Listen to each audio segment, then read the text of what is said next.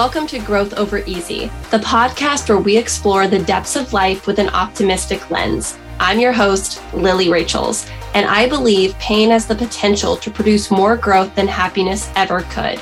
I teach you how to grow through grief and give you actionable tools you can start using today. It's time to choose growth over the easy path in life. Let's grow together. Welcome to this solo-sode. This one might be a little bit longer than my typical solo episodes.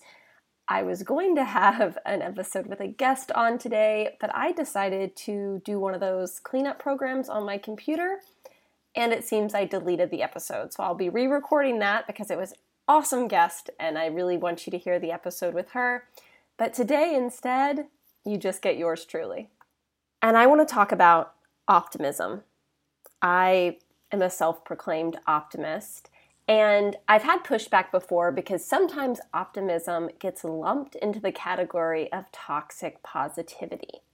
Positivity, happiness, those are different than being optimistic. So you can feel happy and feel positive, but it's a feeling. Optimism, I believe, is a way of life. It's a belief that the future is going to be better. On-site workshops here in Nashville posted something on their Instagram the other day I want to read to you. Both optimism and anxiety require us to imagine something that hasn't happened yet. If we have the ability to worry about the future, it also means we have the ability to imagine a better one. I really enjoyed reading that because I think it hits the nail on the head that if you're worrying about something, you're already projecting a future or imagining a future that you think is going to come to fruition onto something. So you're already looking for the future to be something. And if you have that ability, if you're able to do that, if you can worry, like most of us are very capable of worry, you're also capable of being optimistic.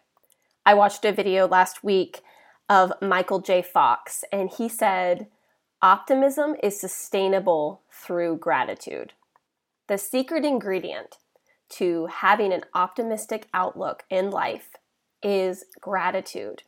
And when we look for gratitude, even in the suckiest of situations, we're able to hold that belief and imagine a better future. I'm really passionate about a gratitude practice, but I like to be very intentional and specific about how I go about it. Because I found if you start making a list of all the things you think you should be grateful for, that typically brings on shame, guilt, anxiety, and a lot of uncomfortable emotions that I don't know about you, but I do not like to feel. So instead of making that list of all these things that you should be grateful for, this is how I do a gratitude practice. I write down something that happened in the last 24 hours that I enjoyed, I appreciated, or maybe I even witnessed that I was like, that's pretty freaking cool. I write down how I felt when this event occurred, and where I felt that feeling in my body. And if you struggle to identify feelings in your body, think back to a time where you felt a lot of sadness or anger. Sometimes it's easier to access that bodily feeling of an emotion when it's an uncomfortable emotion. And then once you make that connection, start to think about, well, what about joy? How does joy show up for me? How does gratitude show up for me? How does enthusiasm show up for me in my body? So what you're doing with this practice is, again, it's in the last 24 hours. You're remembering something that you liked, and then you're attaching that feeling to it. Maybe it was happiness, maybe it was joy, maybe it was appreciation, maybe you were like, it was just really kind that I saw that happen.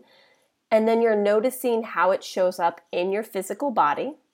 And what will happen is your RAS, your reticular activating system in your brain, is going to go, oh, you want more of this. We're going to start to filter for this because you're being very intentional in thinking about it. So then that unconscious part of your mind is filtering your environment for more of those little nuggets of gratitude. And Heidi B., who I had on the podcast a couple of weeks ago, she calls it joy spotting. That when she was going through a really dark time of her life, she would literally go out, she'd go for a walk in her community and make herself look for little bits of joy. Maybe it would be kids swinging on the swing set, or people talking to each other, or a rainbow or a sunset, whatever it was, she was intentionally telling her mind we're going to start looking for joy. We're going to look for the good. That's what this gratitude practice will do for you. You'll start to find those little nuggets of gratitude. And those nuggets of gratitude is what makes having an optimistic outlook sustainable. I am not prescribing to anyone to try to be happy all the time. Sometimes life really sucks. People die, people leave, you lose your job. Sometimes you just feel not great. Like, life is not all rainbows and butterflies, but I truly believe, I have that optimistic bone in my body, I truly believe that things will get better when they are dark. When things are bad, when things are down, even though I'm in that pit of grief or despair, there's a part of me that says it's going to get better. And you can train yourself to have that outlook. You can train yourself to say, this is going to get better. It's not going to stay this way. I don't have to stay stuck in this.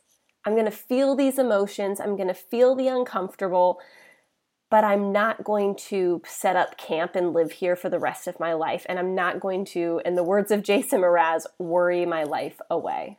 Another area that's really useful to use this gratitude practice that I described is in your relationships. I have found that when you start to get frustrated about something with a partner, or this could be a relationship with your child or a friend or a coworker, whoever the person is, when you start to get into this cycle of like, oh, they did something that frustrated you, and you think about it, right? You start to notice something else they did that frustrates you. And it builds. It's the snowball effect. It's like one little thing leads to another, and pretty soon you have this huge snowball of frustration just rolling through your relationship with this person. And that's when, at least for me in romantic relationships, I start to question things like, why am I with him? What am I doing? Do I really want this?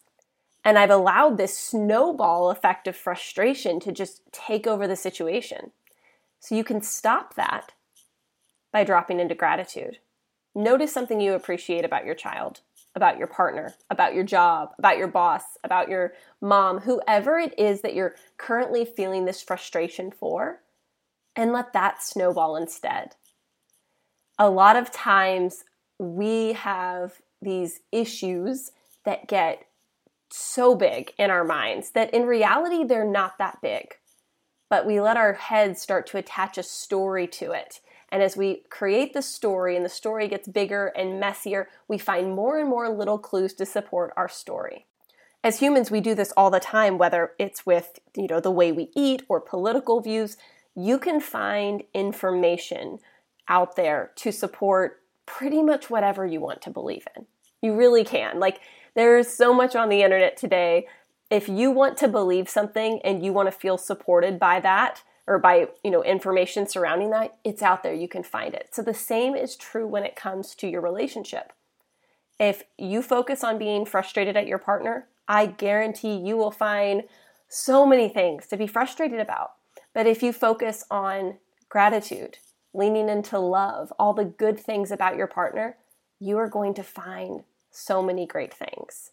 Quick caveat, if you're in a relationship with someone who is abusive or a diagnosable narcissist, I strongly encourage you to seek support so that you can exit that situation. But if you're looking to improve your relationship, if you're looking to lean into a more optimistic way of thinking, start with gratitude. Because as Michael J. Fox said, with gratitude, optimism is sustainable. I hope this helps. I hope you have a beautiful week. If you want more, I'm at Lily Rachels on YouTube, Instagram, TikTok, even though I don't post there so much anymore, but I'm still there, so you can get more of that. If you want to get even more involved with me, I am starting my next course in March. It's all about creating connection through effective communication in your relationships. We're going to go deep. We're going to dive into your childhood blueprint. We're going to get really curious around other people's perspectives. And yes, we're going to go into some really great how-tos and communication tools as well. I'd love to have you. If you're interested in that, drop me an email, lily@lilyrachels.com. All that info will be in the show notes. Have a great week. That's it for this episode of Growth Over Easy. One thing that would really help both us and other new potential listeners is for you to rate this show and leave a comment on iTunes, Stitcher, or wherever you listen. Also, make sure to link up with me at lilyrachels.com. I'm Lily Rachels across all social platforms. Please just share this podcast with anyone you think will benefit. Until next time, remember, easy is empty, growth is gold.